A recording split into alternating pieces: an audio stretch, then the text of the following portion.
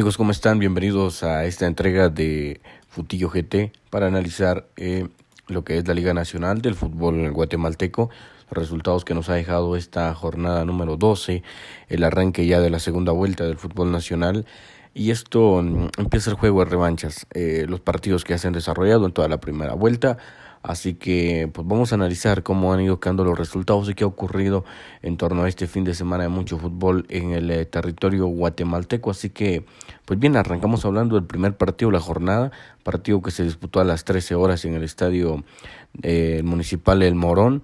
En el caso del equipo de Iztapa, que recibía a Guastatoya, un Guastatoya que había arrancado bien de la mano de el entrenador Fabricio Benítez. Últimamente no le ha ido muy bien, ha tenido muy malos resultados, ha estado perdiendo el equipo Pecho Amarillo, pero bueno, volvió a perder de nueva cuenta, a pesar de que al minuto 9 había empezado a ganar el partido con una anotación de Nelson Enrique Miranda, y que después esa anotación pues quedó empatada cuando llegó Ramiro Roca, el futbolista que puso el gol del empate al 32, y al minuto 77 fue el mismo Ramiro Roca quien puso el gol de la victoria.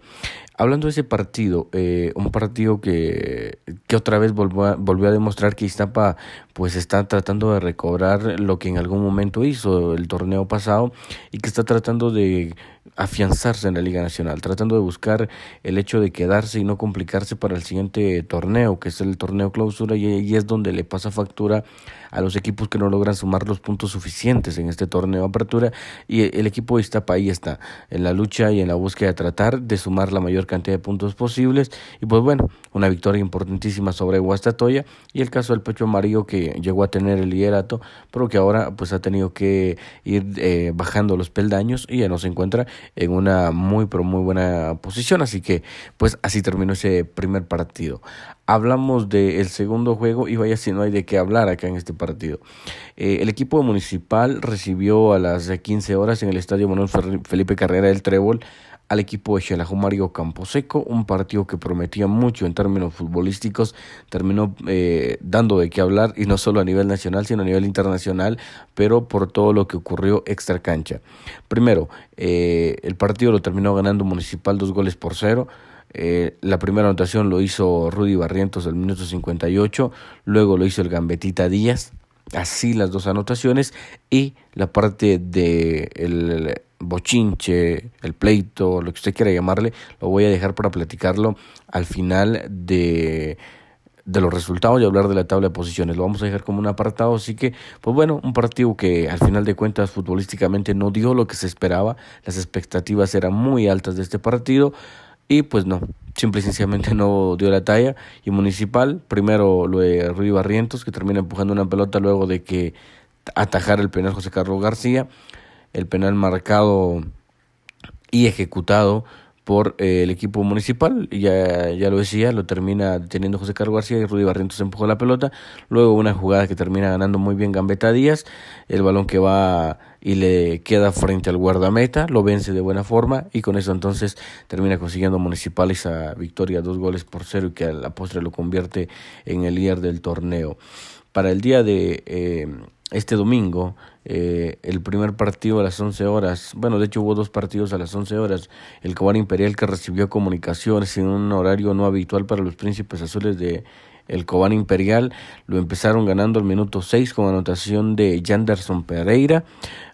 Temprano arranca ganando el equipo de Cobán Imperial, pero le costó muchísimo, realmente le costó al equipo de Cobán mantener esa buena ventaja que tenía sobre los cremas. A pesar de que no se les marca un penal, la gente de Cobán está muy molesta con eso. Ese penal pudo haberle dado otra cara al partido, no fue marcada por el árbitro central, y entonces el partido continúa en esa marcha hasta el minuto 73, cuando aparece Edgar David Chinchilla, el futbolista crema que ha tenido pasado inclusive en Antigua, en la misma categoría especial, o en el caso de Comunicaciones B de la primera división para los cremas. Y pues bueno, con esa anotación al minuto 73 puso el empate para el equipo de Comunicaciones, un empate que no le sabe bien a Cobán. El técnico sí lo lamentó muchísimo, sabían que en casa tenían que sumar, era una muy buena oportunidad para meterse a los primeros dos lugares de la tabla de posiciones, no lo consiguen. Comunicaciones que definitivamente jugando fuera de casa les sirve y mucho un empate y conseguir un punto, así que valiosísimo. Sanarate, la máquina celeste, recibió al equipo de Santa Lucía Cotumalguapa. Este partido también fue a las 11 horas, aparecieron las anotaciones desde el minuto 29. Allí estuvo el futbolista Nicolás Martínez, de origen argentino, que llegó para marcar ese primer tanto justamente al minuto 29. Al minuto 39, o sea 10 minutos más tarde, volvió Nicolás Martínez a poner el 2-0 y al 52 Pedro Altán con un golazo termina sentenciando esa victoria contundente de la máquina celeste 3-0 a Santa Lucía en un partido en el Municipal de Sanarate, un partido que definitivamente buscaba expectativas en el tema de la región del sur del país, y pues bueno, Sanarate hizo lo propio. Estaba obligado a ganar porque jugaba el local, lo consigue hacer contundente con 3 anotaciones. Santa Lucía la ve y la sigue pasando muy mal porque no encuentra una oportunidad de poder salir adelante y tratar de cambiarle el rumbo a lo que hasta ahora viene haciendo. Así que 3-0, un buen resultado para Sanarate, que le empieza a dar un poco de tranquilidad y que significa que el equipo de la máquina empieza a levantar por ahora. Eso sí, por ahora está sacando buenos resultados el equipo de la máquina celeste. A las 12 del mediodía, el Estadio Santa Lucía fue la sede para que el equipo de Malacateco recibiera a el equipo Panza Verde de Antigua GFC. En este partido, Marlon Renato Sequén apareció a partir del minuto 11 para poner en la primera anotación del partido. Con eso se va el equipo de Malacateco a la cabeza en el partido, se va arriba en el marcador, lo empata Lescano al minuto 13, un futbolista que tiene pasado de Malacatán, así que ahí apareció el futbolista entonces Lescano para colocar el gol del empate. Así se manejó el partido hasta que al minuto 39 Wilber el Bebote Pérez llegó para marcar el gol segundo para los Toros, el 2-1. Entonces, hablando de Wilber Bebote Pérez, ocupará un lugar en la selección nacional de Guatemala para esos partidos que tiene en esta fecha FIFA, así que pues bien por lo del Bebote, y que ya empezó a sumar también anotaciones con el equipo de Malacateco, un Malacateco que también le viene muy bien ganar un partido ahora a estas alturas en el arranque de la segunda vuelta, y le vuelve a dar esa confianza del haber ganado en casa. Le había ganado ya al equipo de Guastatoya y ahora le gana a la Antigua. Significa que los Toros también empiezan a volver a ser ese equipo sólido en su cancha, y que fue el resultado del por qué el equipo dirigido por Ronald Lavala Gómez llegara a la final del torneo pasado. Antigua no levanta, lleva varios partidos sin perder, no ha sido, es increíble el pique hacia abajo en el que se ha venido el equipo Panza Verde, porque le está pasando muy mal, no gana partidos, y eso sí preocupa a la gente de Antigua, inclusive a la junta directiva, que tiene que estar pensando ya qué medidas tomar con el equipo Panza Verde, que insisto, por ahora no se ve que pueda levantar en mayor cantidad. El equipo de Misco recibió a Siquinalá, un partido en el estadio Santo Domingo de Guzmán. No hubo anotación, 0-0, ni lo pudo hacer Misco ni lo hizo el equipo de Siquinalá. Siquinalá de por sí no le está pasando nada bien en el torneo, le ha costado muchísimo acoplarse, se ha notado mucho la diferencia, incluido para el equipo naranjero, que tenía las esperanzas de encontrar mucho apoyo, futbolistas que llegaron para este torneo, porque no lo ha conseguido, mientras que el equipo de Misco, pues parece que el plan de trabajar con únicamente jugadores de este país, en el caso de puros guatemaltecos, pues no le ha funcionado.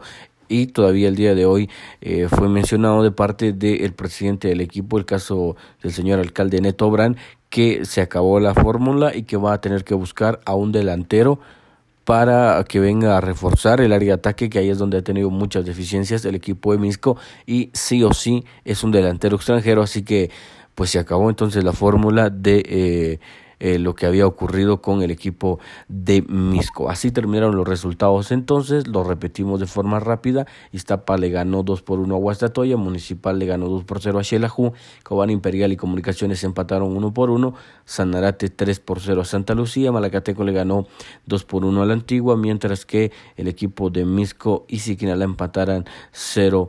por 0. Así que 13 anotaciones para esta jornada, una muy buena cantidad de anotaciones. Y rápidamente les contamos la tabla de posiciones. Una tabla de posiciones que es liderada por Municipal y vamos a hablar únicamente de los primeros 6 lugares.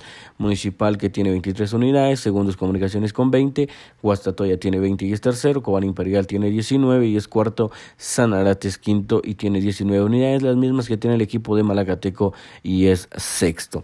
Hablemos ahora de lo que ha ocurrido este fin de semana, este sábado en el estadio de El Trébol. Seguramente hay muchas opiniones en torno y en cuanto a lo que ocurrió en esa jugada que desata todo el alboroto y que a la postre termina en una gran trifulca entre futbolistas, entrenadores, cuerpo técnico, etcétera, etcétera, la mayor cantidad de gente posible que se pudo meter a la cancha, pues ocurrió de la siguiente manera. Al minuto 56 se termina marcando un penal, la falta de parte de Darío Ferreira, que recién había ingresado en el lugar de Kevin Morales al terreno de juego, termina cometiendo una falta sobre Alejandro Gambetita Díaz. En primera instancia, la falta no era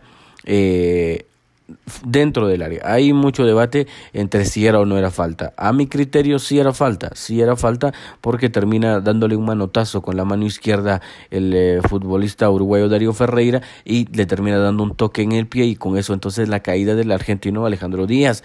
Pero, insisto, esa marcación debió haber sido fuera del área grande. Pues bueno, el árbitro viene, lo marca dentro de la cancha o dentro del área grande de la portería y pues bueno, eso amerita la marcación de un penal, así lo define el árbitro y con eso entonces viene el primer reclamo del equipo Superchivo, reclamar del que no era penal. Al final de cuentas se termina calmando como tal cual un reclamo normal en cualquier otro partido, se viene la ejecución, un remate que termina bien atajado por José Carlos García, lo deja y se recuesta a su mano izquierda, la pelota sale escupida sobre ese sector y la llegada entonces de Rudy Barrientos que empuja la pelota. Bien, en primera instancia también la gente de Shela habla sobre el que no era o que había invasión de cancha.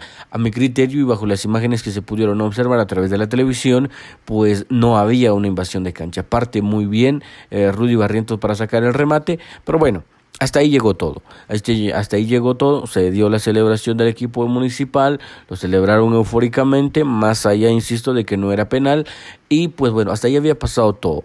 Después de eso, Carlos Alvarado, a la hora de ir hacia donde sus compañeros para reanudar el juego en el medio del terreno de las acciones, viene y le hace un gesto a el defensa de Xelajú, Rodolfo Rafael González, y al final de cuentas le termina dando un manotazo mismo que me parece, insisto, bajo las imágenes que pude observar, que Rodolfo Rafael González se hacia atrás y no le termina dando.